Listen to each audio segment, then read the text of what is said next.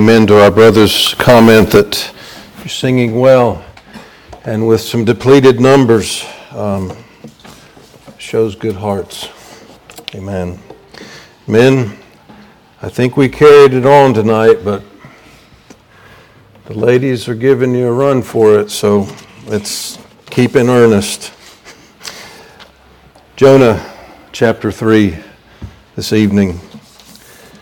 Continuing our studies in this prophet among the minor prophets, and as we have suggested along the way, Jonah is a prophet tucked in the middle of the rest of these books, the rest of these other ministries, that has as much to say to us, I think has as much to say about us as he does the Lord's dealings with his own time and circumstances, because Jonah was a good man, but a man that struggled in his service, struggled, we might say, with the providence of God. And perhaps, I don't think ironically is the best word, perhaps it is very much on purpose, a prophecy that gives us much truth with regard to the sovereignty of God. I mean, it is in this book that we find that phrase, salvation is of the Lord.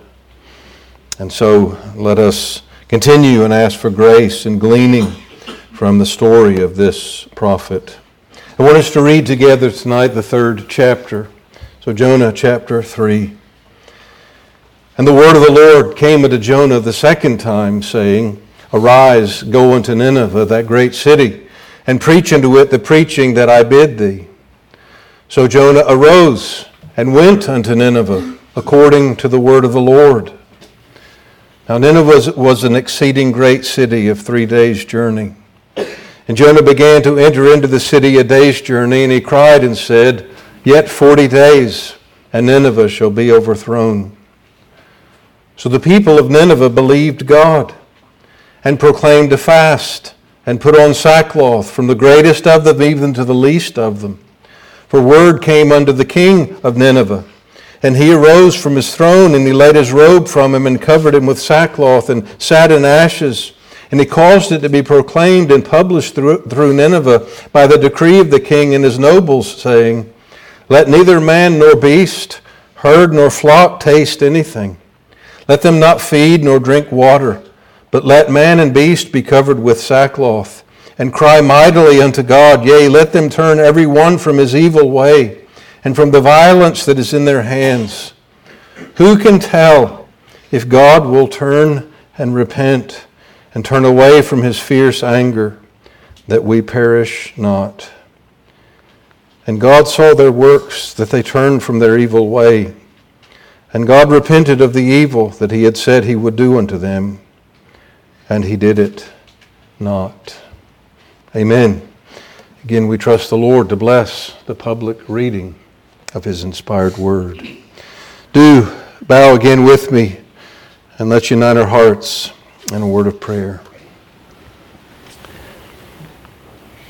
Our Father in heaven, we have something of the echo of McShane's hymn and testimony in our ears.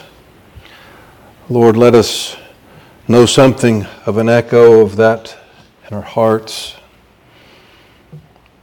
A desire to love you with an unsinning heart.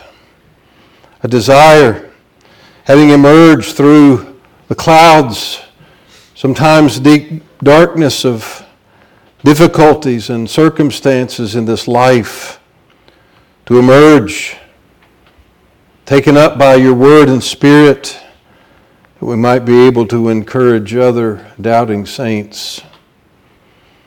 Lord, give us to think and sing something of the mercies and grace that already belong to us, anticipating that day of the fullness of blessing, a day in which, though now already we are the sons of God, it doesn't yet appear what we shall be, but we know that when he shall appear, we shall be like him, for we shall see him as he is.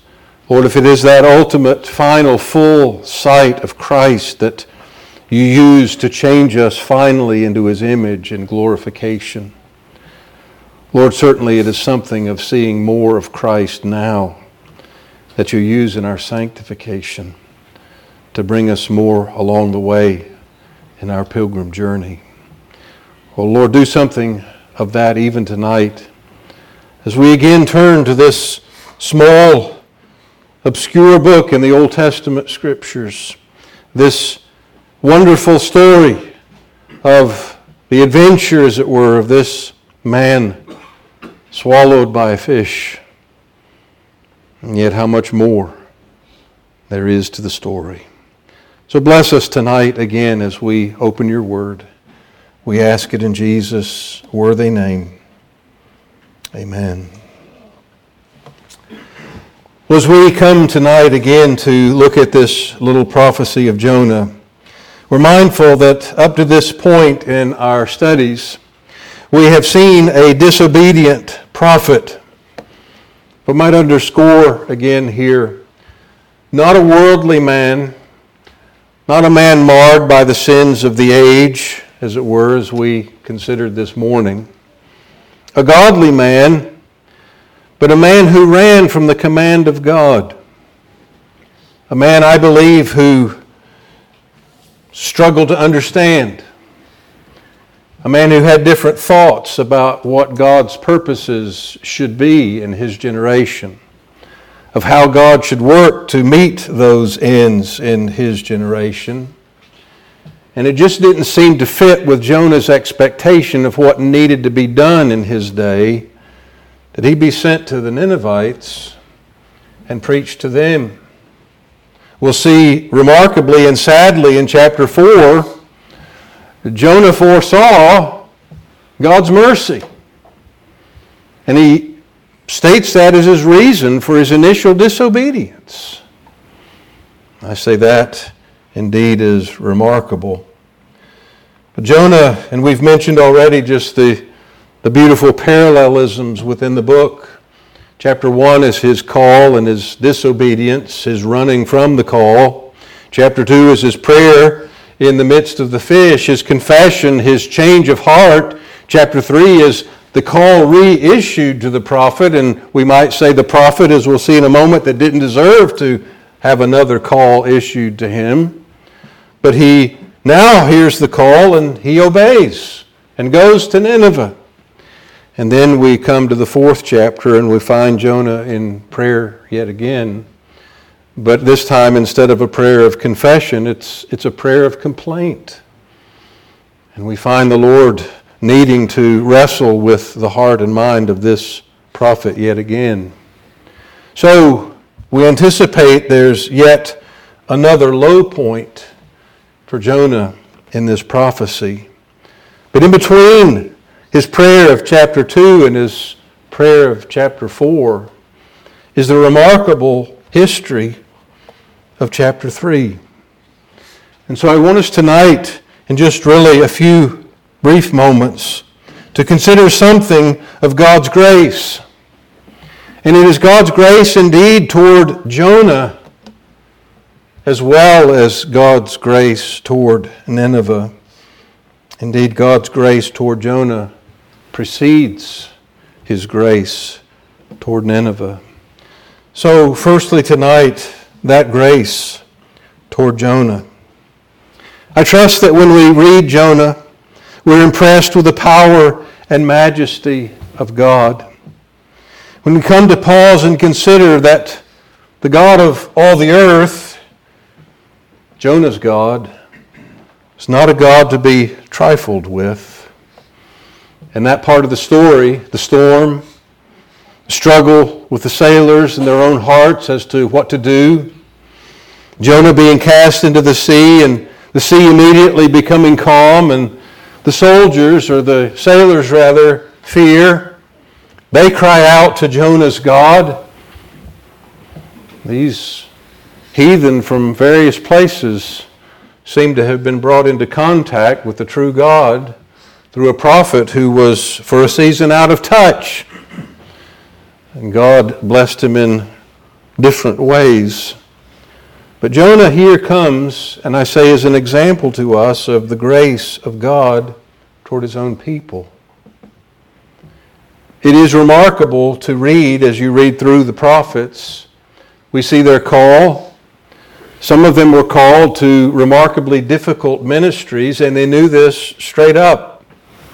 Jeremiah, the lengthiest of the major prophets, the longest of the long prophets, who had a lengthy ministry, was told at the beginning of his ministry, the people are going to be hard. They're not going to listen to you. You're going to have to go anyway. And Jeremiah is one. We have sections of his prophecy that we use the word we've used tonight already of chapter 4, Jeremiah's complaints. He struggled with God's providence. He struggled with God's purpose for him. He at one point was ready to cash it in. Lord, I'm done. I'm not preaching anymore. But he said, your word was in my heart as a burning fire. I was weary with holding in. And so for all the struggles and everything that Jeremiah was given to anticipate, he was nonetheless an obedient prophet and went forth faithfully and fulfilled the ministry that God gave him to do. Jonah didn't pass that test. God didn't tell Jonah, at least for our understanding in the story that's revealed to us, things are going to be hard for you. Nobody's going to listen to you.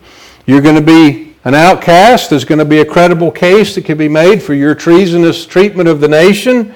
You're going to be cast into a pit and fed with bread and water and bread of affliction and all of the above during the siege. Jonah didn't have those predictions of hardship. He was just told to do something that he didn't understand. And he chose not to do it. And so I say, what a remarkable illustration of the grace of God that God visited Jonah. God visited the fish to deliver Jonah to the shoreline. And God came again to Jonah, not to say, Jonah, I've spared your life, but your ministry's over. No, he repeats his word the second time. Arise, go to Nineveh, that great city, and preach unto it the preaching that I bid thee. And Jonah obeys. There's reverence now. We see in Jonah's prayer, we saw in that second chapter just almost a rapid-fire rehearsing of the Psalms and his faithful understanding of who God is and who He is. And so Jonah now is brought back into God's service. I say it's a testimony of the grace of God. You think about what is fresh in Jonah's own experience. There's a fresh sense of sin.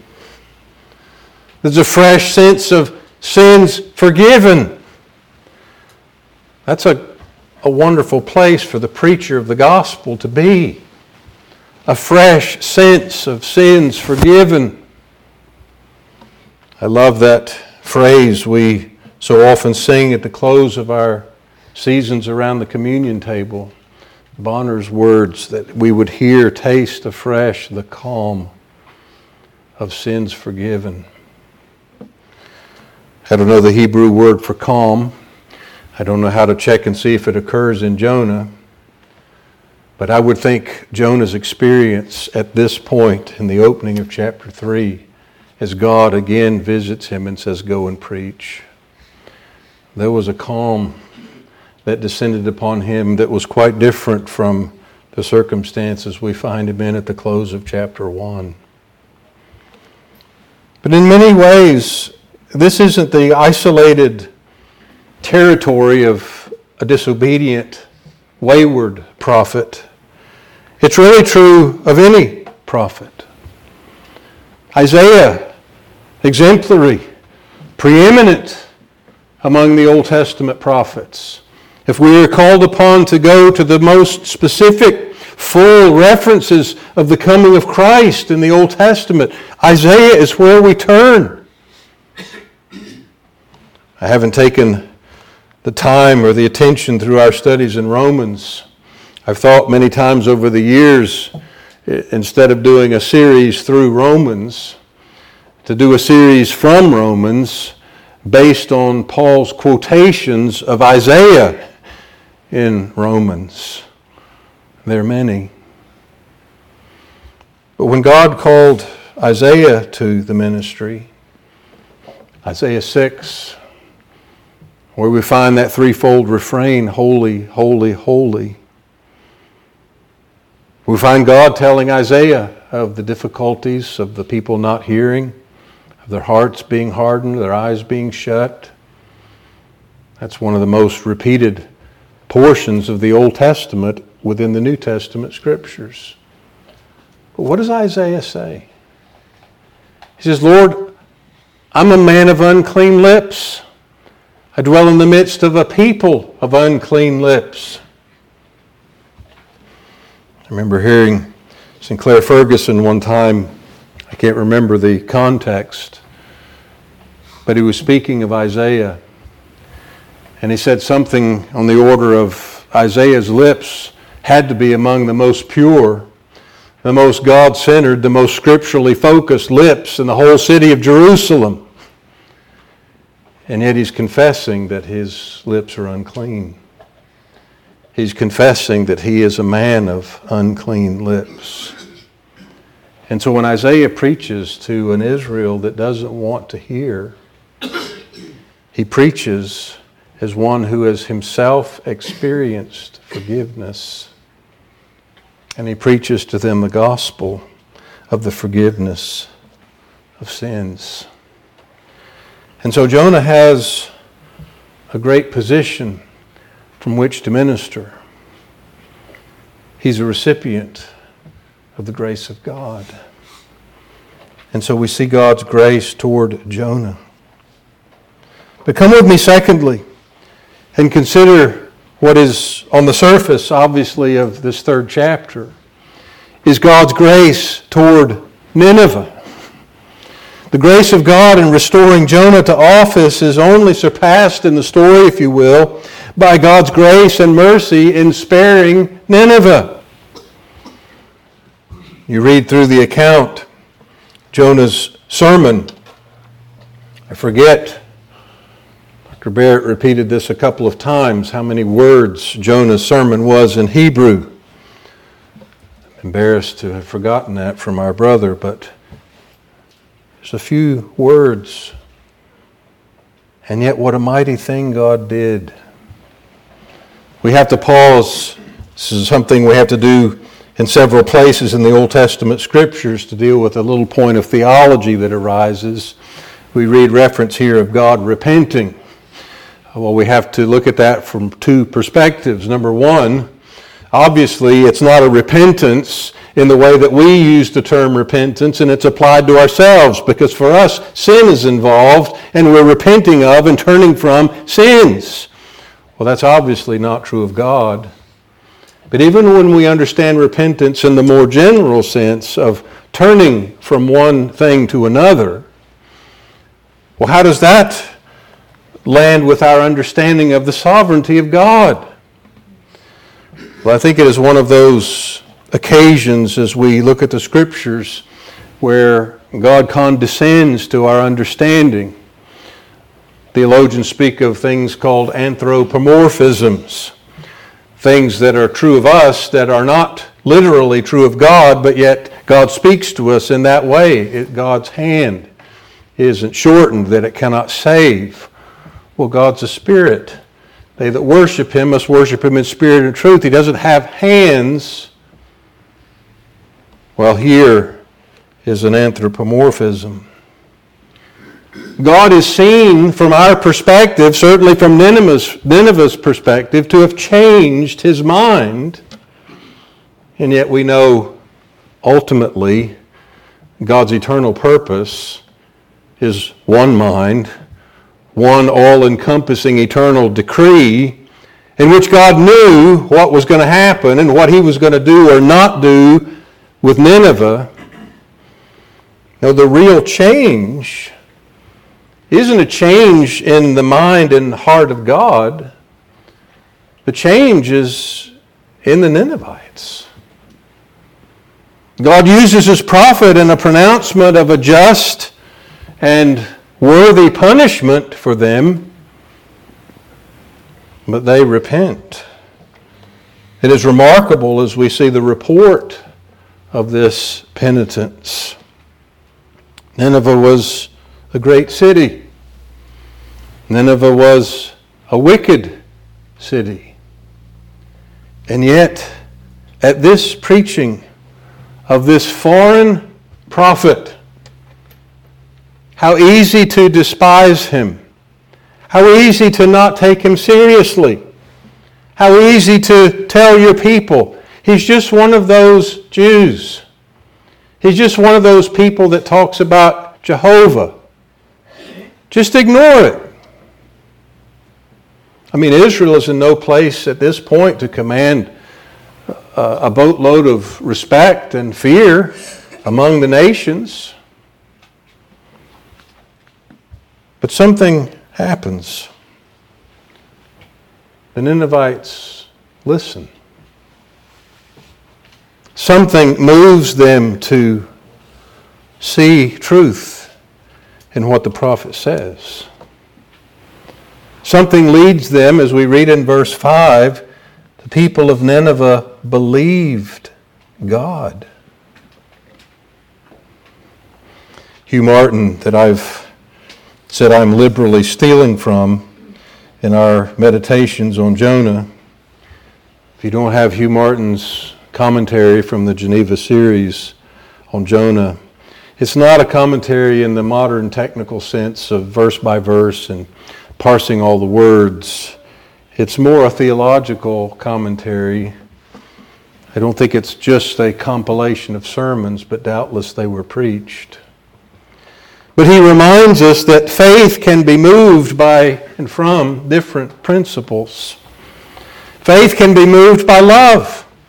Faith, we read, which worketh by love. Faith can be moved by grief. Hugh Martin draws the example of Israel itself. They will look on him whom they've pierced. Think of the grief described in Isaiah 53 and Israel's future penitential confession. But faith can also be moved by fear. We read in Scripture of those that have fled for refuge.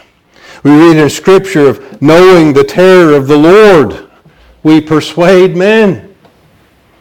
It is true that fear is a lower motive than love, but it's better than a complete insensitivity to the Word of God. The Ninevites are moved by fear. Well, we're not told the motive. We're just told they believed. They were moved to faith. I saw a bumper sticker some years ago. I don't recall ever sharing this story with you. If I haven't, well, maybe it'll start chronicling some of the dad joke stories. This one was actually from my dad, who was really good at dad jokes and repeating stories. But he was a fan of some of the old strict Baptists in his reading. And he read a lot of old stuff, but he got a contemporary periodical for a long time. This is some decades ago now. But in one of the articles, I think the whole article had been written by a strict Baptist minister. It was on Go-Babs. I'm going to try and get the acrostic right. I might not have pronounced that correctly, but what it stood for was the God of billboards and bumper stickers. So that would be Go-Babs. That was an idol he was writing against. Well, I've seen bumper stickers that, they had a lot to be desired. And one I recall seeing said this: God is not mad at you. He's not even in a bad mood. You know, that's not how Paul opened Romans, is it?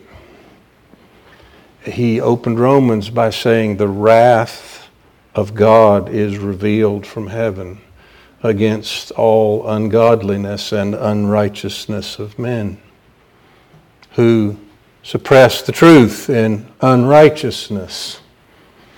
So I think the old strict Baptist, this bumper sticker would have come under his category and under his condemnation.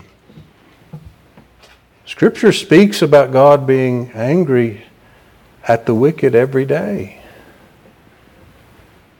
We even have to wrestle with the accuracy of our speech when we talk about God loving the sinner and hating the sin. I think I understand something of a gospel sentiment in that. I mean, God so loved us while we were yet sinners. But to try and remove from the impenitent sinner the reality that God is angry with the wicked every day, that He is, as we were before we were converted, children of wrath. The Ninevites were persuaded that the wrath of God was real, that the wrath of God was deserved, and they were penitent. Commentators wrestle with ascribing to the Ninevites a genuine, should we say, gospel repentance and spiritual conversion, or if it was just a little season of fear where they turned over a new leaf and God postponed their judgment. We will read in another minor prophet of Jonah's ultimate judgment and destruction by the hand of God. But I don't think we're forced to the conclusion that there wasn't spiritual reality here. Again, we can't speak with inspired authority. We might say there's some question because how quickly the city reverted back to its sinfulness and then ultimately was judged. But yet is the sin of a coming generation an indication of the lack of reality of spiritual conversion in a previous generation?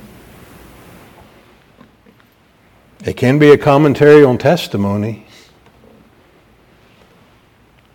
There is a very sobering portion of the Old Testament history that I think of often, and I would put before you young people, young parents, aspiring parents.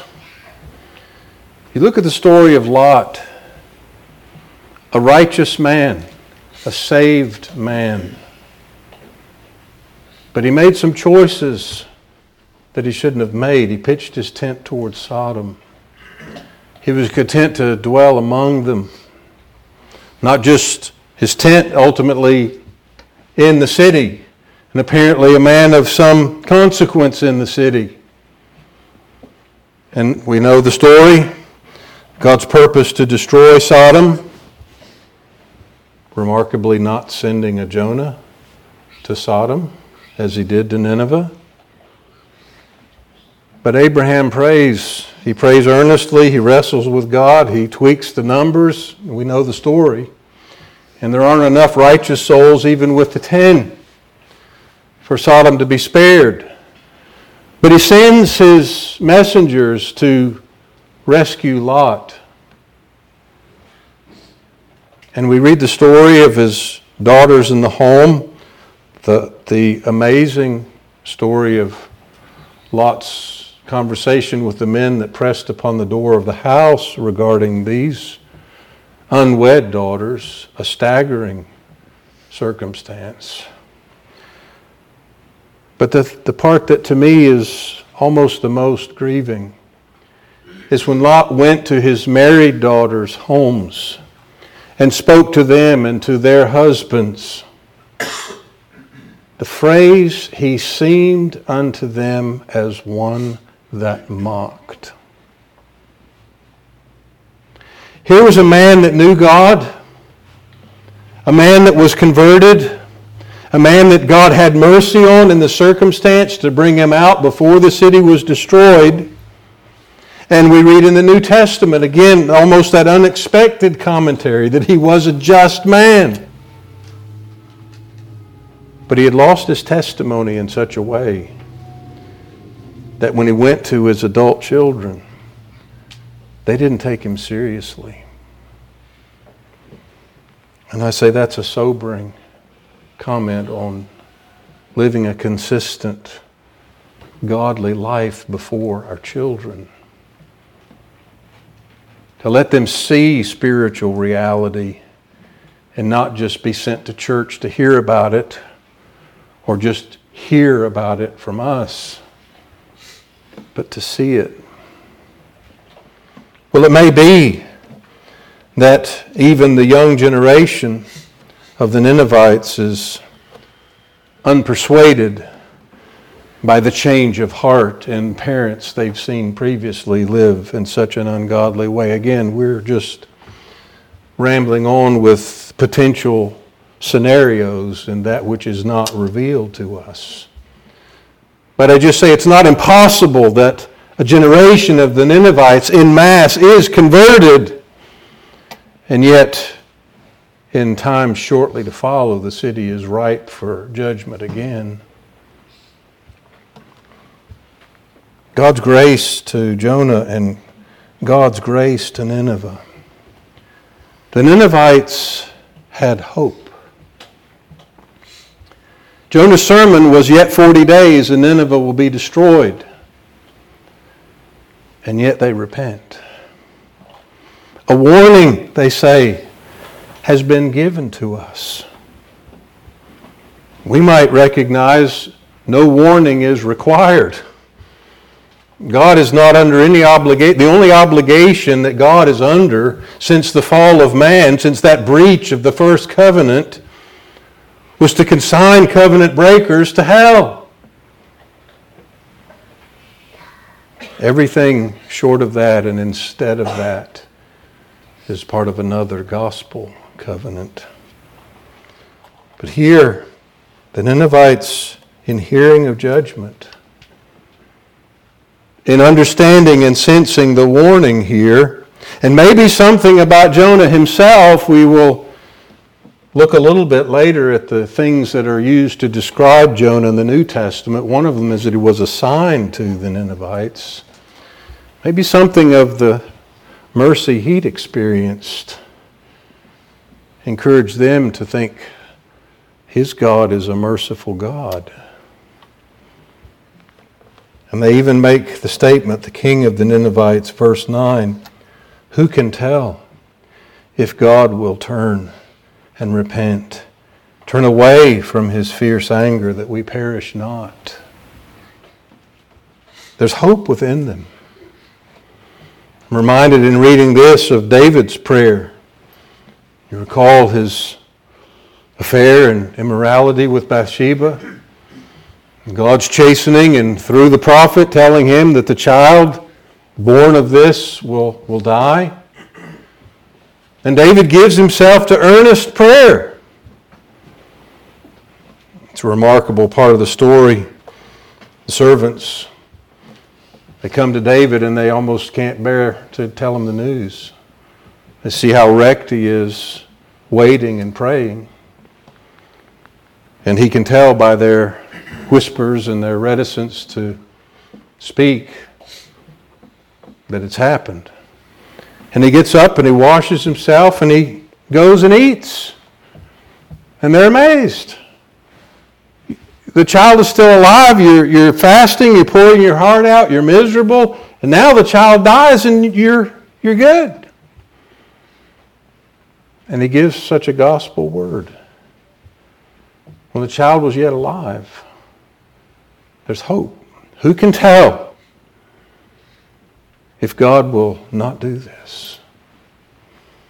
Well, in that case, obviously the Lord fulfilled his path of chastening. But in this case, Jonah's just preached judgment's coming. The Ninevites, led by a penitent king, who can tell? And you talk about a testimony of grace. I mean, here you've got the undeserving, maybe better, the deserving of wrath on display. They don't even have any former laurels to rest on, any previous seasons of knowing God.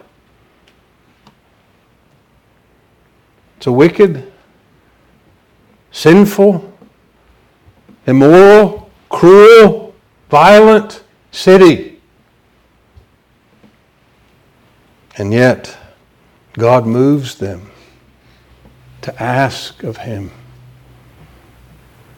And He forgives. Who knows? Who can tell if God will turn and repent and turn away from His fierce anger, that we perish not? And God does turn. Rather, God turns them. And the punishment doesn't come.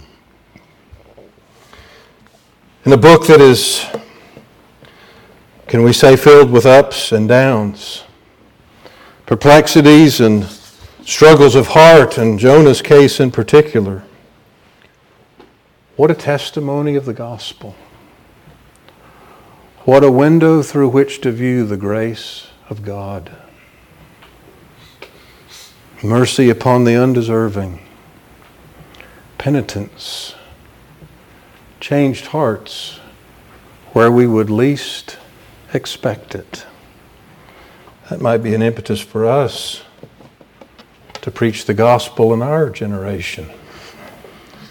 That there may be some, that there may be many that find mercy where we would least expect it.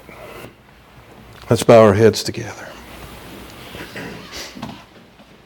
Our Heavenly Father, we tonight ask again that you might, with the living Word,